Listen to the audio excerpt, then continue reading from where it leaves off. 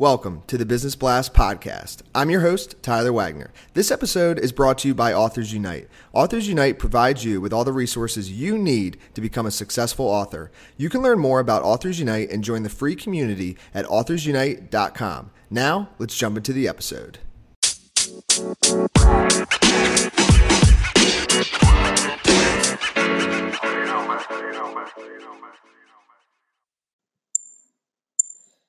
All right, everyone. Welcome back to another episode of the Business Blast podcast. I'm your host, Tyler Wagner. Today I have Zach DeBernardi, and he is the founder and CEO of The Standard Real Estate and an entrepreneur. So welcome to the show, Zach. Thanks for having me, Tyler. Of course. Thanks for hopping on. We'll dive in. The first question I have for you, Zach, is what is the best story from your life that has an underlying valuable message? I think, can you hear me okay? Yep. I think I don't have any story to tell that's like some transcendent reality shifting moment in my life. But I think the most pertinent stories for me are ones that, especially for the theme of this podcast, taught me some business lessons and taught me how to problem solve. It's funny, they kind of all have to do with this old, beautiful 1995 Volvo station wagon that I used to drive for my first car. It was champagne gold, and I was a super, super reckless teenager, to say the least. And I just beat the heck out of that car. And so I'd always have to figure out ways to fix it, whether, taking like a zip tie and putting this piece together or what have you. The funds in my life just weren't there to go get it fixed, or else I'd probably be driving something else. But I remember once I spent like 2 hours out in the sun in Georgia trying to fix the tailgate of the station wagon, because every time I close it, that inner clad, like the plastic that covered the pieces of the inside of the car would fall off and just land into like the storage bay at the back of the station wagon. So I spent forever trying to fix it. And, I went to my dad. I was like, Dad, I can't fix this. It's impossible. We had to go to the shop, pay something and get it fixed. And he comes out with like a power tool and a drill and 2 screws and just screws like the plastic cladding in the interior of it straight to the sheet metal. And it's like fixed in like 2 seconds. And I was like, dang, I feel like an idiot. But, it was, I look back and it's kind of a small little funny story, but it showed me that, there's always a different approach to a problem. There's always a different way to go about thinking about things, and that collaborating and having a meeting of the minds or seeking advice, seeking help is a really great way about finding a solution to a problem. So that was really interesting and kind of taught me, I think that was one of the defining moments that taught me how to problem solve, or like a real world problem solving application, because I'm a really big believer in that. And then it's actually funny, after he helped me fix it, I turned around and sold the car for $400 to an illegal immigrant. And I tend to be like overly honest, overly transparent, probably like too nice of a person when it comes to business negotiation. So I was like 18 and in the parking lot, and this guy didn't speak any English. His daughter was in 2nd grade. She was translating for him. And I started pointing out all the things that were wrong with the car. Like, oh, this doesn't work, or this doesn't work, and this doesn't work. And my stepdad pulled me aside and kind of knocked me on top of the head and said, when you're negotiating, let them do their own due diligence. Never point out anything wrong. I thought, that was also a valuable lesson for me as well.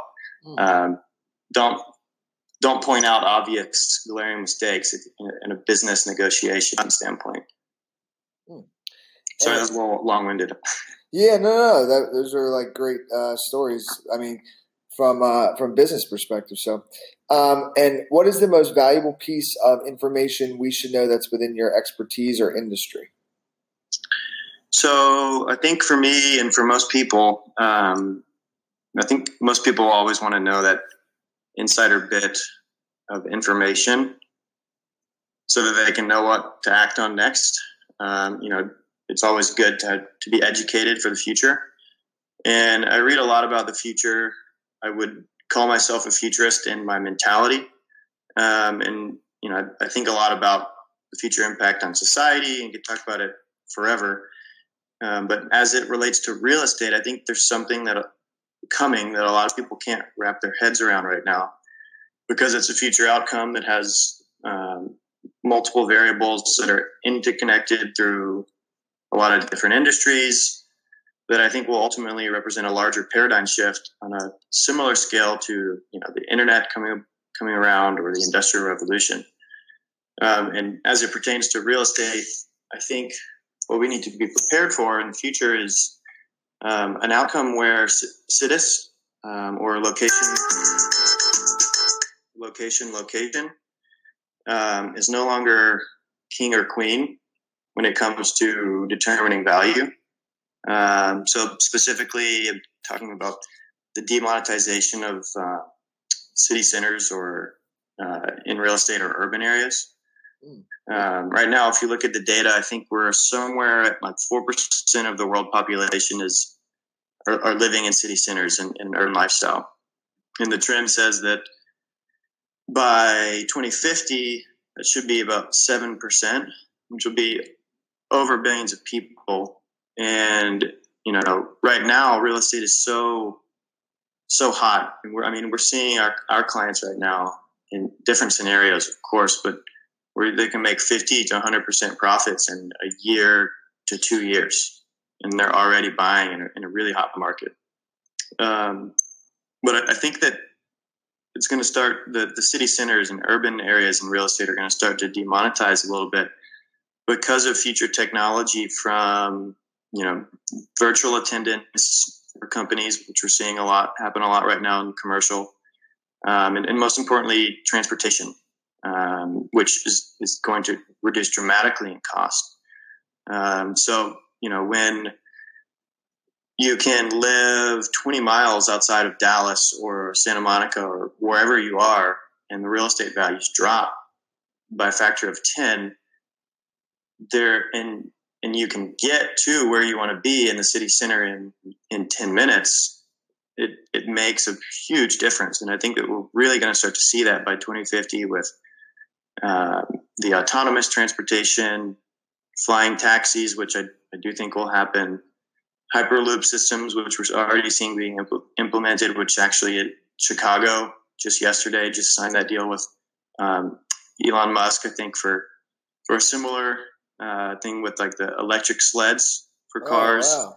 So it's I think that transportation will have a dramatic impact on the value of real estate in city centers as we progress into the future. And that's something that in my businesses I'm really trying to be cognizant of on our investment platforms and what we're going to be investing in shortly.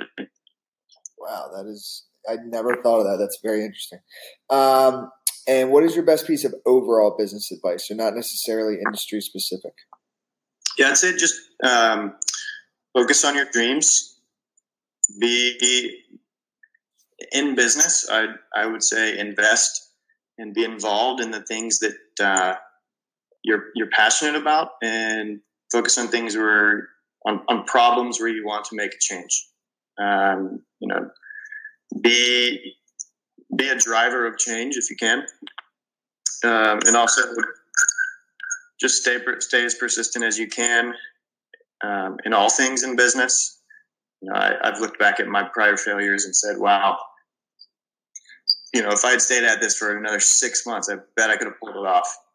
So always try and find a way to stay persistent, especially for young entrepreneurs. And something also that I do consistently from my creative process and when I'm looking to try and solve something is just look at what other companies are doing. Sometimes copying is a good strategy, or at least iterating out of that. I mean, if you look at a great example, Instagram and Snapchat. Instagram or Facebook tried to acquire Snapchat. Evan Spiegel said no. And then so Instagram basically just has been copying everything Snapchat is doing, and they're taking all of their market share. So sometimes that is not a bad strategy as well, to always look at what your competitors are doing and see if what they're doing can apply to your business as well. And if you could give your younger self one piece of advice, what would that be? Stay persistent, for sure, but also for me personally, and I think a lot of young people out there, just slow down.